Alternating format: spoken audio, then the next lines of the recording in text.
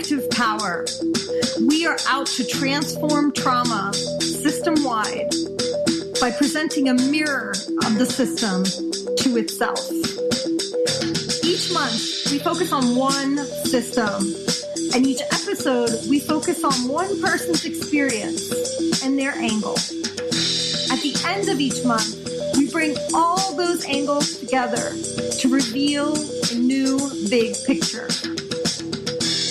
Stay with us to discover our collective power and what's possible for our city, for our country, and our world. I am Dr. Rita Fierro, and I am your host.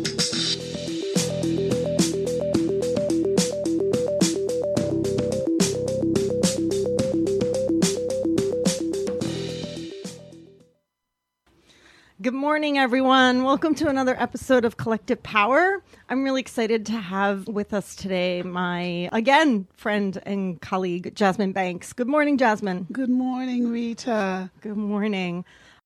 So this week, as you all know, Collective Power focuses on presenting a mirror of the system to itself. Each month this month we're looking at the child welfare system.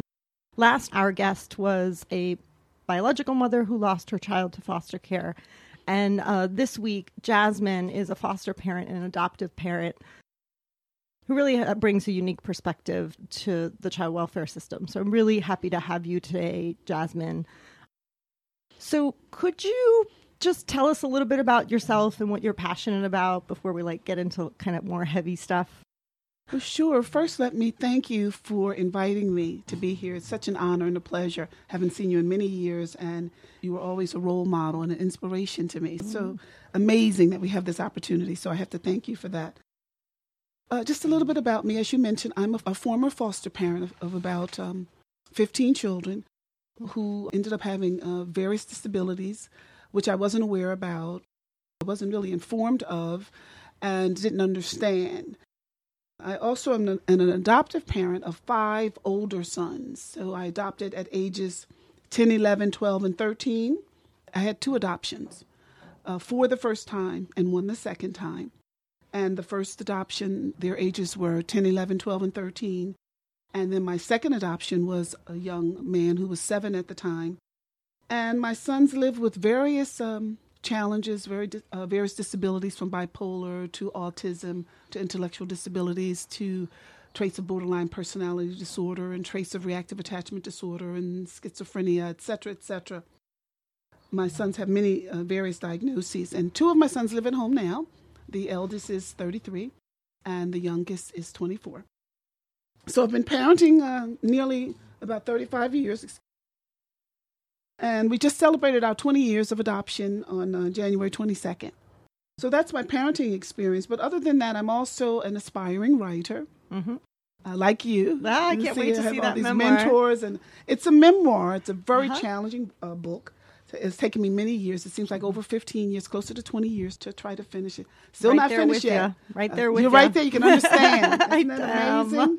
So I've been working on my book for 20 years. Oh, my goodness. Right there with you. It's so challenging to learn the language, to heal through my own personal wounds. Absolutely. So, and you asked what I'm passionate about. I hope to maybe come back and just give you a synopsis of the book. Is that possible to do that? Oh, yeah. Do you want me to do that right now? Absolutely. Okay, great. Go so for it. I'll give the synopsis. I have to read that. So, and it isn't finished. It may change on the actual book, but this is the gist of it. So after surviving the vicious betrayal of several false allegations of child abuse by her adopted children and their social workers and therapists, and barely escaping the fate of the other wrongfully convicted, former foster parent turned parent activist Jasmine S. Banks breaks her silence in this tell-all, groundbreaking, true story of a loyal, dedicated parent's relentless and courageous struggle against the many parenting injustices, unsafe conditions, and unfair treatment in the American social service systems. So I'm still fleshing out the synopsis and providing supports around that. Actually, I just wanted to acknowledge you for a second because, and in part I know this from my own writing, right? first of all, writing a book is a challenge, but when you have the commitment to continue for 20 years, part of that, what I hear, is your commitment to healing, right? Because knowing you, right? Yes. You haven't said this, but knowing you and knowing, your stand for people to have power and to be able to speak their voice and their truth, part of what's taking you this amount of time is that you're really committed that come through in your voice, in your writing voice, right? A Absolutely. sense of uplifting, inspiration, of power, and so on and so forth. So I just acknowledge you for going at it for 20 years and having that level of commitment to your own healing as well. Thank you so much. Because that's really important part of the process. It is. You're right on target. You're just, like I said, so amazing. Healing doesn't happen in a couple of years, It unfortunately, doesn't. although we want it to. It's so true. And that's what that book is really about. Yeah. And probably yours as well, is how difficult it is to heal. Yes. Because, of course, if you're healed, then you can go out and do so much. That's right. But you get wounded in the process. So I try to write about being wounded and how did I get psychologically wounded and what does that mean to me and what happened to the people that I met, etc. Right. So you're absolutely correct. I have a question. Sure. So what was the injustice? Was there one specific injustice or one specific moment in time that really kind of stayed in your mind and carried you through the past 20 years of writing this book? In terms of the injustices. Yeah, Oh, yeah. like was there one in particular? If I could do there are two quick ones. Go ahead. I am a foster parent at this time. Uh-huh. I have not adopted. So this is 20 years ago. Over that. Okay. Yes. Because I adopted 20 years ago. I was a foster parent prior to that. I was a young woman. So what almost derailed me, I would have never taken care of my sons had I made a different decision. So my eldest son's social worker lied on me to get revenge against me and punish me because of a conflict she had with my brother. And because I sided with my brother, she couldn't do anything against him, but she certainly could do something against me because I was a foster parent. So what was amazing, I've always had, there's a thread of angels in my life that you'll see in the book, and even now, like just sitting across from you. Aww. And I'm always more conscious. See, once you heal, you can notice. You can notice the angels in your life. When you're very wounded, right. You don't notice that. You don't have the gratitude. So it was actually my foster son's grandmother who told me about the false allegation that was called in. And it's a long story, but it's in the book. But I just wanted to give you an example of the level of betrayal that I didn't know who had called in this false allegation of abuse. But the grandmother calls me to say, you've taken such great care of my grandson, and I'm so grateful to you. And she tells me what happened. So I said, oh, my God, are you kidding me? I said, we've got to go to the agency. We've got to let them know what happened. She says, oh, no, Jazz. She says, I can't do it. I wanted to let you know, but I can't. If you call my name, I won't be there to support you, but you're in my prayer, etc. So I flushed that out.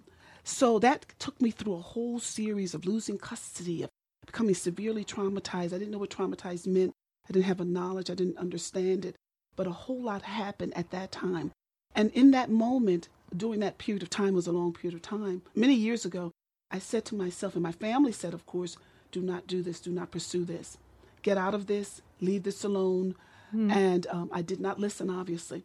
But, of course, sometimes you wonder, but I wouldn't be here sitting across from you had I done that. So, see, it's sometimes amazing. it's just our journey, right? It's so true. Like, people can give you all the advice they want, but if it's in your man. journey, in your growth and learning journey to go through it, I tell you.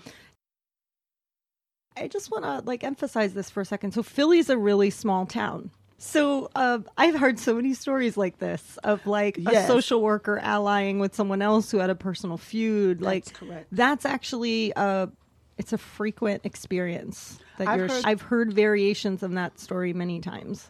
I started hearing variations of my same stories, and that's just what one. Yeah, I kept hearing it in other circles over and over and over and over. I said, wait a minute, excuse me. Wait a minute. You're telling my story. I would meet people I'd never met. I'd be in a room. I'd go to a meeting. Like I said, I was facilitating trainings for the county, etc., things that I did for my work. And people would be telling my story. And I'm like, wait a minute. This is much bigger than me. I realized that I was just a minuscule, I hate to say victim and survivor, but so many people have experienced the same thing. So another time, many, many years later, I'm an adoptive parent because I thought that by escaping foster care, that and become an adoptive parent, that I would be escaping a lot of the injustices that go on. That was the only time while I was a foster parent, but many other things happened while I was a foster parent. But that was the worst thing that happened, that kind of betrayal and that abuse of power. And then you realize how power and the power differential and how people, because they believed her over me, and I was just thrown out and dismissed and invalidated, etc. So now here, many years later, here's another one of my adopted sons now, social worker. My son was, not to out my children, because I don't do that in the book. So you'll see how I paint that, how I tell these stories, but not outing my sons. Mm-hmm. They have to have the right to come out and tell their own stories. But I'm just using this particular example. So one of my sons needed some serious supports and care and treatment. So the social worker disagreed, and she wanted me to take him back home. And I told him he needs care. I've been taking him in and out. I'm demanding that he get treatment and support. I don't have the skills. I don't have the knowledge. And so she refuses. So in terms of revenge, now she gets revenge against me because I refuse to take him back. She then calls in a false allegation of abuse. Now, what was different about this one is that I didn't have access to this son. He was in a facility. So I said, how are you abusing someone you don't even have access to them? And she says, oh, it's mental abuse. It's verbal abuse. I said, so how is it verbal abuse? I haven't cursed. I haven't demeaned. I've just given you because I thought you were because she was a social worker, but she was in the role of a therapist. Yeah. I said, I'm sharing with you. You asked me what were the problems. So I shared honestly with you in confidence. And you're saying to me that I'm not supposed to do that? Who am I supposed to go out in the street and tell strangers? And you can't handle it. And so she gets upset. So in terms of retaliation and abuse, then she calls in a false allegation of abuse, which ended up being a county investigation or interrogation, because it certainly wasn't investigation. It was more like an interrogation, and a state. So I went from 2 because now I'm an adoptive parent, so I had 2. But what I use those examples and a couple others that are similar to that is to show how people abuse power.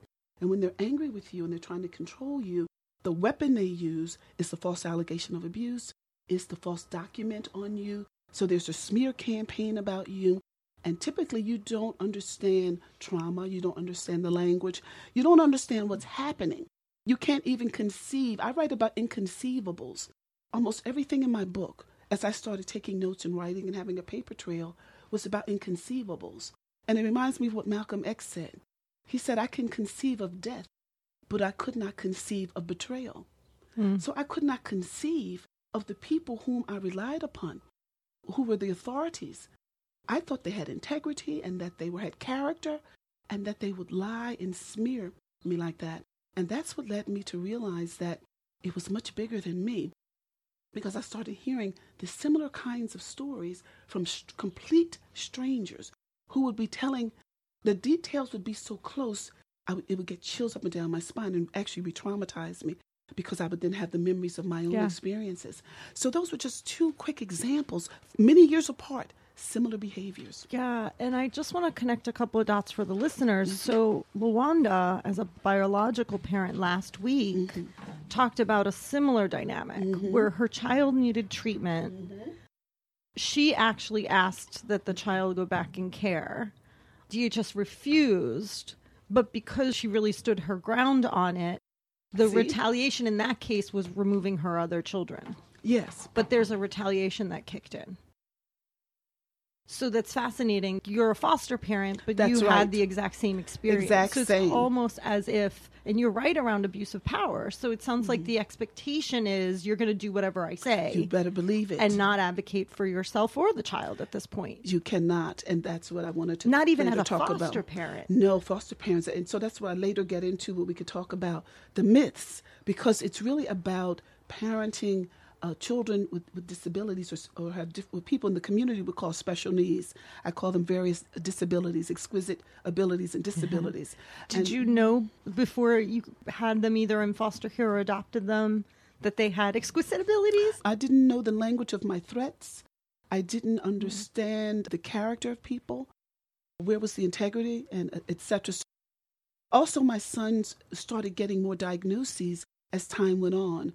And by me talking to them and trying to get closer to them is when I started learning about all their trauma and all the many homes they had been in and institutions they had been in, and no one informed me of that. So often foster parents, this danger zone, so I write about that, how all these risks that we end up taking on, we take on the same kinds of risks, the same kind of violent kinds of repercussions as birth parents. And then it dawned on me after I started getting involved, I started becoming curious. And I think the curiosity is what leads you to this, down this path, because you're curious. And I started saying, wait a minute, how am I hearing the same similar stories? Is it possible that that's how they lost custody of their children, how I lost custody of my children? So people don't know that foster parents get falsely accused. We lose custody of our children and often lose the opportunity to parent another child, because if that false allegation is proven founded, they could possibly ruin your entire career. You can't work in anywhere where there are children if you're considered a child abuser. It is like being a sexual offender. You become so stigmatized in the society, in the systems first. Then your friends and neighbors are watching. It must be true. You can get caught up viciously. That's horrific. It is. So basically, if there's a false allegation of abuse that's moved forward, not only can you no longer be a foster parent, it could go on your record and you could be removed from ever being able to work with children again. Absolutely. Or in the vicinity of children. You could right? never, of course, be a nurse or a doctor or even sometimes work with your own family. If they became ill, you can't become a home health care provider. When you are falsely accused of child abuse, that's why it's so serious. And that's why I asked the God of my understanding to please, may I die trying, finish to write this book. Yeah. To help create understanding about what happens to you, not only psychologically and physically, when you're going through trauma and you don't even know what you're going through, all these symptoms, these physical symptoms of headaches and can't sleep and nightmares and starting to develop stress-related disorders and irritable bowel syndrome and ulcers. And so you start to have these physical symptoms, depression. Yeah. Some people start drinking. Some people start using substances. Then they can get substance addiction. It's so complicated. So I'm talking specifically now what happens to the caregiver who steps up to the plate to try to care for children whom you've been brainwashed to believe that they are orphaned, that they are abandoned, that they're neglected and abused. Let's talk about that a little bit. So then I realized, oh my goodness, the same things that recruited me, that touched my heart, that caused me to give up almost everything. My young adulthood, when I was having fun partying, gave all that up. I've been involved in this for many, many years. The majority of my life has been dedicated to sacrifice and take care of children that I realized were never orphaned. They were forced orphaned. So I write about forced orphans and how you can so stigmatize and marginalize a group of people, which is mostly at-risk parents. Then you create that stigma around them, especially if they're founded. So now they legally cannot take care of a child. And they're not even allowed to take care of their own children. So here you come, you thinking you're the savior. You're thinking you're doing good. You have clueless. So I write about how do you recruit someone like me. I do write about the part I play. So what I do is write about the various roles. The part I play was very important. Because if you don't write about the part you play, if you don't understand your own weaknesses and your own deficits, then you won't really be able to truly write, to me, a good memoir. You must talk about how you were recruited. What were you thinking? What's your mindset? So what were you thinking? You're thinking you're saving these poor children who have been abused by these horrible human beings. You're believing everything, all the lies that you find out are the same lies that were told about you. I said, oh my God, I have been complicit in annihilating birth parents. And I said, oh, this revelation, you knocks you off my feet. It's amazing. I didn't have panic attacks. Like you had a moment where you said, I've been complicit in chastising birth parents. Oh my God. When did that happen? Tell me about that moment. It was a process over time of constantly being victimized, constantly being terrorized, controlled. I felt being demonized, being labeled. It's a whole series of things that people were doing. And I started Googling and writing. This is why it takes so many years. That's how when Sun Tzu, who wrote about the art of war, when you're in war, the goal is to end up demoralizing the person to the point where there's no bloodshed. So it's invisible. So I started studying war. How do you psychologically damage someone? How do you get them immobilized, get them out of the way, and actually suffocate them and smother them so that you can take control, and then you create a new narrative. So by the grace of God, and the writing actually saved me because it helped me to process, and I started researching and going to meetings and getting on the right mailing list, etc. So then I started realizing, oh my goodness, my role, how I was manipulated, how I was brainwashed, contributes to that false notion. And then you start to realize over time, maybe after I adopted, when I was in court, different things you start to realize you do have power. But I couldn't, at first you feel you have no power. When you're dismissed, you're ignored, you're invalidated, you're shunned, then you're lied on. You see, now you're asking too many questions, you're getting out of line. So they got to punish you. They're not strangling me. They're not putting chains around my neck. They're not stabbing me. They're not giving me a black eye because I can come show you that black eye. So they have to psychologically wound me. And then, because I was undereducated, so I write about being undereducated and being recruited, and how you have so many people who don't know the language of their threats. And I didn't know the language of my threats. So even when I would file complaints, I couldn't explain to you what I was talking about. But over time, and having access, so that's why I write, to give people access to information and understanding. So you have to learn yourself to be clear, concise, and consistent. So for these over 25 years in filing complaints, I've been getting clearer and more consistent so that people can put those dots together. But it's difficult, of course, in an interview. But when you have a book where you can go back to page, you know what I mean? You go back and say, wait a minute, what does she mean by that? And then you give the examples. So I give the examples. I have a paper trail.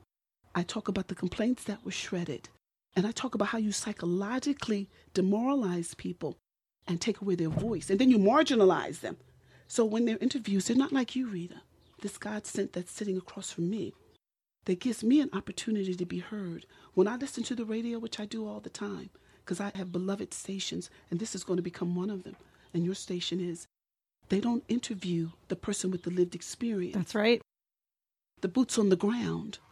They don't interview the survivors. Now, part of that they tell me, because I would ask people, where I worked, I had privileges. God just sent me angels in abundance. It's amazing. And I write about all these angels who come to the rescue of this wounded person, trying to make sense of it. Yeah. And so you have to learn how to use your voice.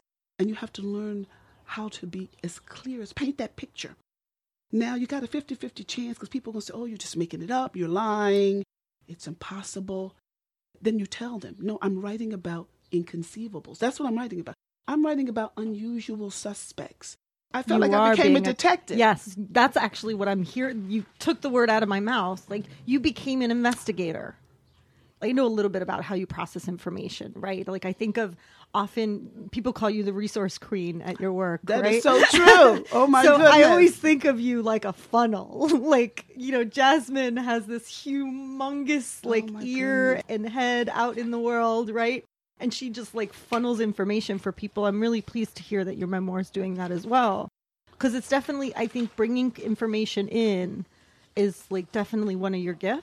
And what I hear is that you channeled the experience of being abused, demeaned, and you're really saying psychological warfare. Absolutely. Right? And you shifted that into really, really rigorous investigation and study. That's correct. So that's how you got your power back, basically. Yes. By connecting the dots. Almost obsessively, right? Because I see you as you're in front of me. I see you with your hands, you're going one thing or another. It's okay, this meeting, that. And I think I knew you those years, right? It was you knew me in the struggle. Yep. And then I started having more epiphanies after I met you. And started meeting more angels. So I'm trying to figure out all this serendipity. So there's a word called Zemblanity. Do you know that word? No. Z-E-M as in Mary, B-L-A-N, N as in no, T-Y. Tell me about that. So Zemblanity is the opposite of serendipity. So serendipity is when, of course, you're on your way to something and the road's blocked, like this road is, and you just happen to make another turn somewhere. And all of a sudden you look up, you see this wonderful store. And you're curious, you go in, and you just happen to look on the rack and find this wonderful coat that's been discounted 1/3 the price that you've been looking for 5 years. That's serendipity. These amazing. So all these angels that would come into my life, I was like, what in the world? I feel like I'm in the middle of a war, and I'm down. I'm about to give up, and these angels would come. But then what started happening? I wanted to know, well, what's the opposite of that? Because most of my parenting experience has been Zemblanities.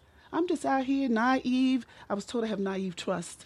And I'm a codependent addict. I had to learn some language. A people pleaser and all that. I started learning all this language by meeting all these wonderful recovering. I'm smiling because I see myself in your story in many ways, right? Especially the naivete. Oh, it was horrible. Yeah. And you don't know now. In a second, I'll share with you what got me writing the book. But go ahead. I want to hear the end of the story first. Oh, yeah. So Zemblanity, it's the opposite of serendipity. Mm-hmm. So I kept I'm on my way naive, and it's like having those, what do they call, the IEDs, the intermittent explosive devices. You're just walking, skipping down the street, and boom, a bomb happens. And you're like, wait a minute, nobody warned me about that bomb. What's going on? So you're wounded. So somehow you get up, you have all these angels. Thank God for the love of my family, my mother and family, my husband.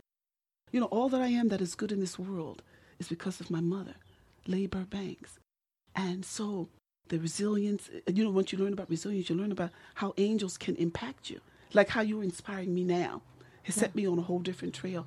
So Zemblanity, and my husband Sid, and my son Shaq, and we're all coming. I tell people, get ready, because we're coming out there to tell the stories. But so Zemblanity, we're coming. Yes, I'm right there with you. My sister here. Oh my God, I can see the book tour, the joint book tour, like joint book tours, now. baby, Let's do this. on the panels and all across the country. We're going to do it. Yeah. So I've been afraid to do it, but Zemblanity is the opposite of serendipity. Yeah. So, but thank God, more serendipity, more resilience happened for me, more angels. And that helped me to heal. And then by me continuing to write, and I'll tell you later how I started writing, because that wasn't intentional. I was never a writer, was never a good student. It's been difficult for me to process information. My vocabulary was very poor. I couldn't conjugate a verb. So all these I couldn't believe that now, listening to you now. Tell me about miracles. I just want to uplift this for a second, right? Yeah. And just to emphasize, like, the reason why I keep on, like, feeding back some of the things you're saying is not because you're not clear. You're super clear. Sure. Just you bring in a lot of information, and I just, like, want our listeners sometimes to pause on certain things. That's why I'm kind of repeating some things back. So what I hear is that you were basically connecting the dots. I love that I learned a new word today, on all the Zemblanities in your life, right? Yes. And to each Zemblanity, there were lots of serendipities and angels that would pull you, like you get in the hole, and then all these angels would pull you out, and then there'd be another one. And so you started connecting the dots on the Zemblanities. You were probably connecting the dots on the serendipities too. Yes. But you started looking for patterns in the different Zemblanities, and that's what had you become this investigative. It's as if you became an investigative journalist of your own life. Like, really, that's what this book is. It is. And you're bullseye. Just brilliant. Yeah. Exactly. You hit it. That's why I said you have to talk about the part you played. Let me tell you what I did. Mm-hmm. I did the right thing in the wrong way for the wrong people in the wrong systems at the wrong time. And I wanted to know, how is it that you can do the right thing but be so wrong? I was so wrong. So that humiliated me and demoralized me on top of all the challenges because I was so wrong. But yet I did the right thing. All children deserve to be loved and cared for and supported. That's my core value, my core principle. Thank you so much, Jasmine. Zemblanity that had me start writing my book was the naive, right? The naivete. Oh my God, right? So I was a PhD student at Temple, PhD in African American Studies. It was like first year in my PhD program. Wow. It was my first evaluation job. That's why I became a program evaluator. And I was the evaluator of a welfare to work program that promised parents to reunite with their children. Mm-hmm. The interesting thing about it is that it was funded by the Department of Labor. And I can't cuss on air. The assumption of the program was if we just get these women jobs, everything will be fine. right? Like the system will disappear from their lives if they get a job and they get their life together. It's like the first time that in a focus group, I heard stories very similar to yours, but from a biological parent's perspective instead of a foster parent's perspective. What I promised is that I was going to use that knowledge to shift the system.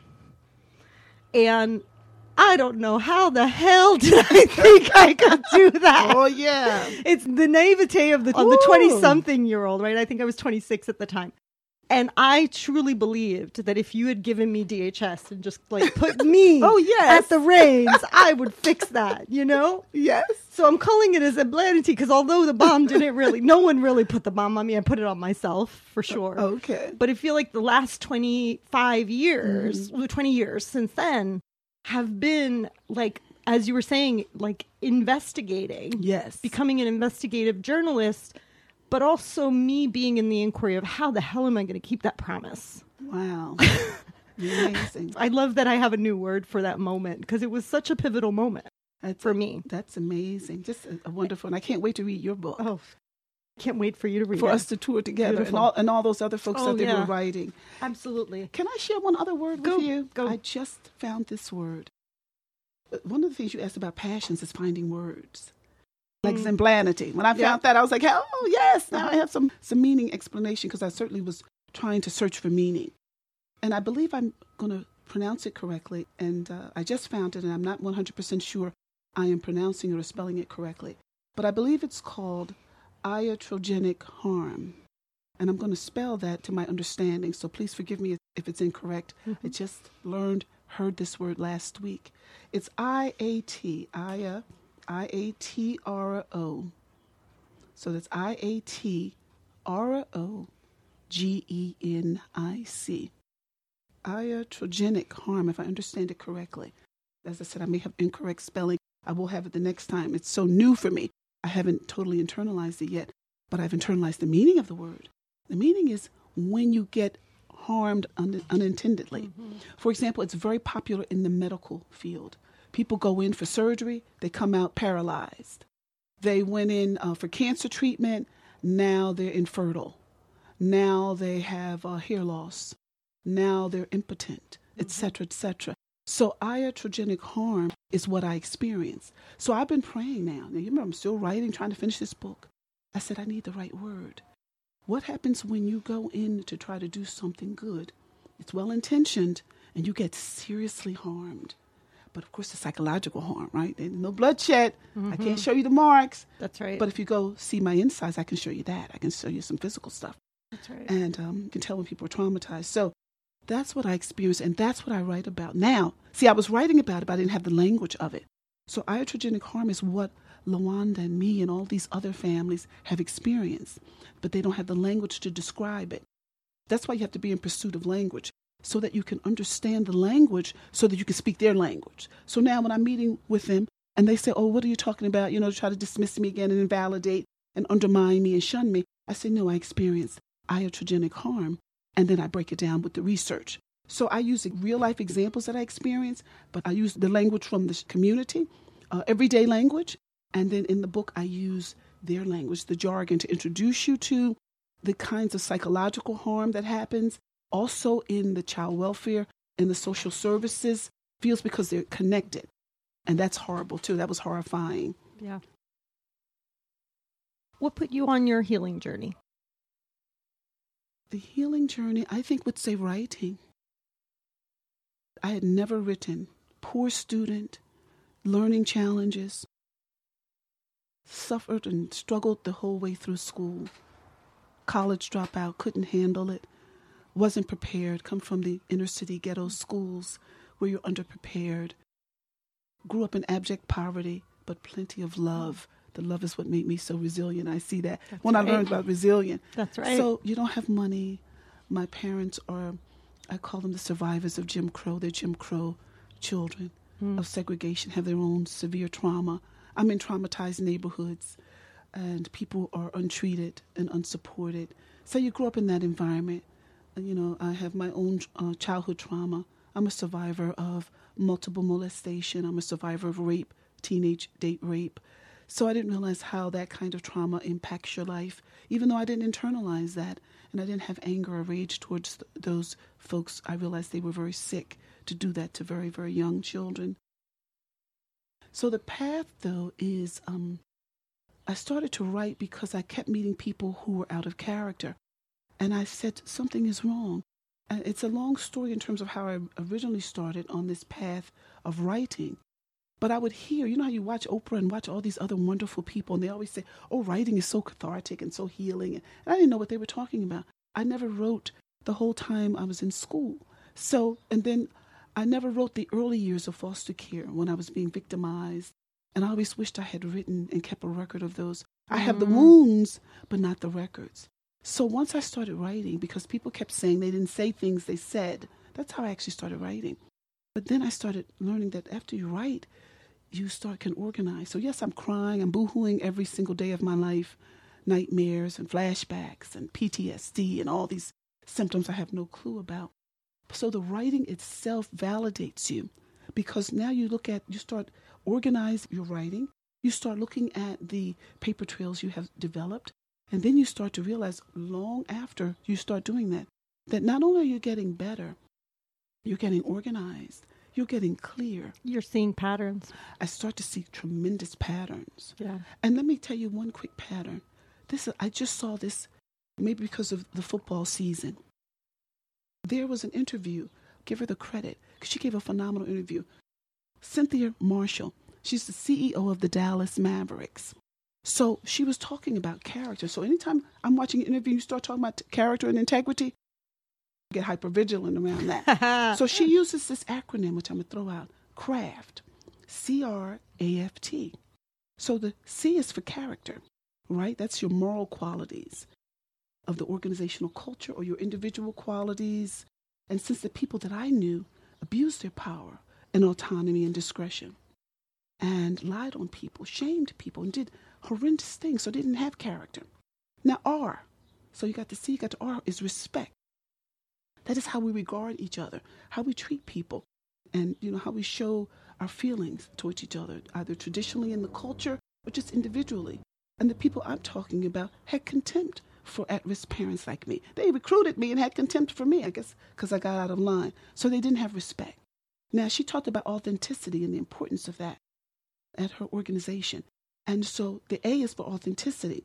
That is being true to yourself, your convictions, your reputation is very important. Your image, you live, your word is your bond. I was talking about people and writing about people who were false, who were foul and cruel and angry and misplaced anger and lived double lives. So they didn't have authenticity. Now here's the F for fairness. Fairness is transparency. How do you treat people justly? You're caring, you're committed to equity and making sure that there's equal recognition and giving people a seat at the table, having a voice without repercussion, things like that. So I was meeting people, of course, who didn't tell the truth, who were closed-minded, who were taking advantage of people, falsely blaming others for their leadership mistakes, etc. And so now here's the T that she mentioned, which was the complete opposite of my experience. She talked about teamwork. So teamwork is what? The willingness to work together to achieve a common goal, having friendly relationships like you and I have, Rita, not backstabbing each other and throwing each other under the bus. If you want an effective team, you have to be respectful of your team. So here I work with people who are accepting false credit. They're accepting all the credit, doing the least amount of work. Foster parents doing most of the work. They lack family experts who have the lived experience. We're content experts. We're not invited to the table. There's no collaboration with us. There's cronyism. I write about that. And their friends, etc. So the craft is what I wanted to introduce to the conversation. They lacked it. So how do we use our collective power to bring forth craft? You get engaged and get curious. If you think people aren't telling the truth, prove them wrong. That's what I tell people. If I'm not telling you the truth, as one of my mentors says, rescue me if I'm wrong. So you have to educate yourself about the system and the collaborating systems, because it's not alone. There's a lot of collaboration going on. So you've got to read our stories and interview us like you're doing. You have to talk to us. You have to listen, though, first. If you're very closed-minded and you assume anyone who comes to you and says anything that's controversial is not true, then you've shut down the process. So if you're not open-minded and listen to the injustices, you will never get to the understanding. You have to stop believing everything you read like I did. Don't do what I did. Investigate. Check it out. Get on the mailing lists. Find out. Go to some of the meetings like I started doing. Go to these meetings. Start reading those research reports. Start seeing the contradictions. I started first seeing the contradictions. Got me very curious. You've got to unite with other parents, survivors, and family advocates like you. We've got to gather and organize and strategize and create our own reports and present at our own conferences and meet with the legislators, help educate them, and the caring media. It's not many of them, because a lot of them, in my experience, have been biased, have not been objective, and come with some of the most negative, deficit-based examples. That means you're not open-minded and listening. And also, are you doing your homework? Because if you've gone where I've gone, you would have more facts, more information. And also, then after we do all of that, we've got to make demands of the system. Like Frederick Douglass said, power concedes nothing without a demand. That's right. So you've got to do that. It's just so much. I have thoughts and I can go on. See, when you're writing, but you can overwhelm people. I know, because you have so much to contribute.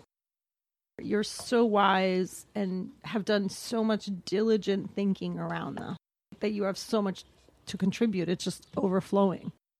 Yeah. Thank you. And I'm so happy you're writing, because you definitely have, I can see the book, right? I can see it and hear it in your words. What advice would you give other foster parents? Well, the advice for other foster parents is, as I said, don't do what I did. Do the opposite. Say more. And doing the opposite is really reading about the cons of foster parenting. See, I only heard the pros, one side. Yeah, the commercials, right? Oh, my gosh. Yeah. I was the brainwashed. I was the perfect victim. I write about being a perfect victim. Don't be a perfect victim. Make sure that you have done your due diligence. Do your homework. Understand. See, if you don't understand the plight and the barriers, you've got to understand the barriers. My book has hundreds of barriers. Those Zimblanities, I call them barriers. When I found that word, I said, oh, that's my barriers. That's just another word. So you have to understand that. You have to understand disability, too. What does that mean? What are the limitations and the strengths of disability? And why are so many children institutionalized? You have to understand, too, yourself. As Imhotep, the father of modern medicine, the father of the world, who brought medicine to the world, who taught Socrates. People don't know Imhotep did, the first African to teach Socrates and all of the Greek philosophers. He said, know thyself. If you know yourself and you start studying yourself like you would study a book or study a test, because you need to know, what are your weaknesses? How can you be manipulated like I was? What are your triggers? What triggers you? If you see the chocolate, does that trigger you to eat it? I write about the brilliance in this writing and the propaganda. I just wanted to highlight something that's been really, really clicking in our conversations. So Sandy Bloom, who created the Sanctuary model. Yes, I had Sandy, the opportunity to meet her. Oh, I did She too. gave me her book. She's actually our neighbor. She lives in Chestnut Hill. Are you kidding me? Yeah, she's not that far. And she's really active in Philly and has been really active and played a pivotal role in Philly wanting to declare itself a trauma-informed city. I don't know how we're going to get there, but I like that we're declaring it. But one of the things she says in Restoring Sanctuary is that the trauma triangle, which is victim, perpetrator, rescuer, right? Yes. As long as we are stuck one of those three roles, trauma's driving. Yes. Trauma's in the driver's seat. And part of what I hear you saying, and honestly, I think it's jumping out to me because it's part of my own story. When I was talking about that promise I made and in the savior role, Yes. right? It took me 20 years to do my own healing work to be able to see, okay, Rita, you trying to rescue people all the time makes you the perfect victim. So part of knowing thyself is knowing in our own trauma story which role we get stuck in. That's right. So I had been trying to save people my whole life.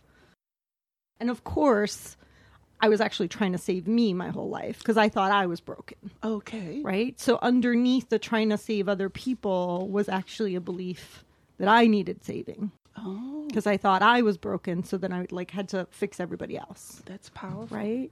And so know thyself, like part of what the healing process is knowing.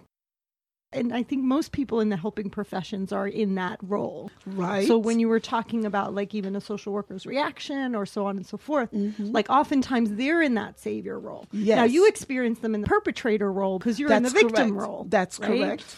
But their experience is that they're in the savior role. That's right. And healing doesn't mean just shifting role.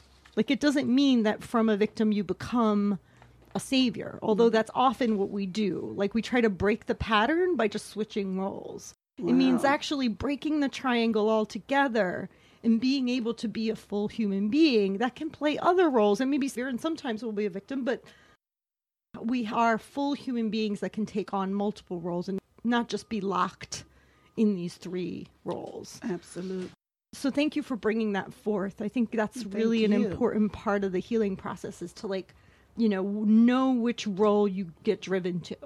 Absolutely. So now when you're tempted to save someone, you go, wait, pause, right. breathe, take a step back. That's right. And that's so powerful that you shared that. Thank you.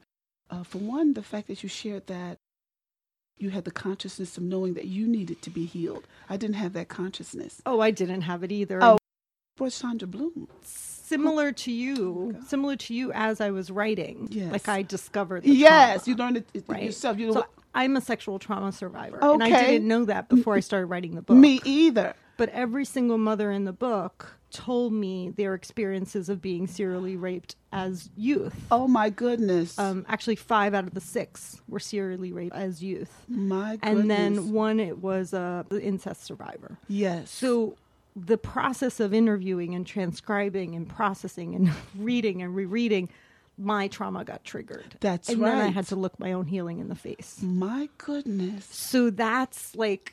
How powerful. So I didn't know the healing journey before I was doing the Zamblanades Yes, all over the place. exactly. Promising I could change stuff. I had no clue what I was going to do with. That is so powerful. But then, as you were saying, like things like this then put us on a journey. Yes. Right? And sometimes you have to make the absurd claims like I did 20 years ago, right?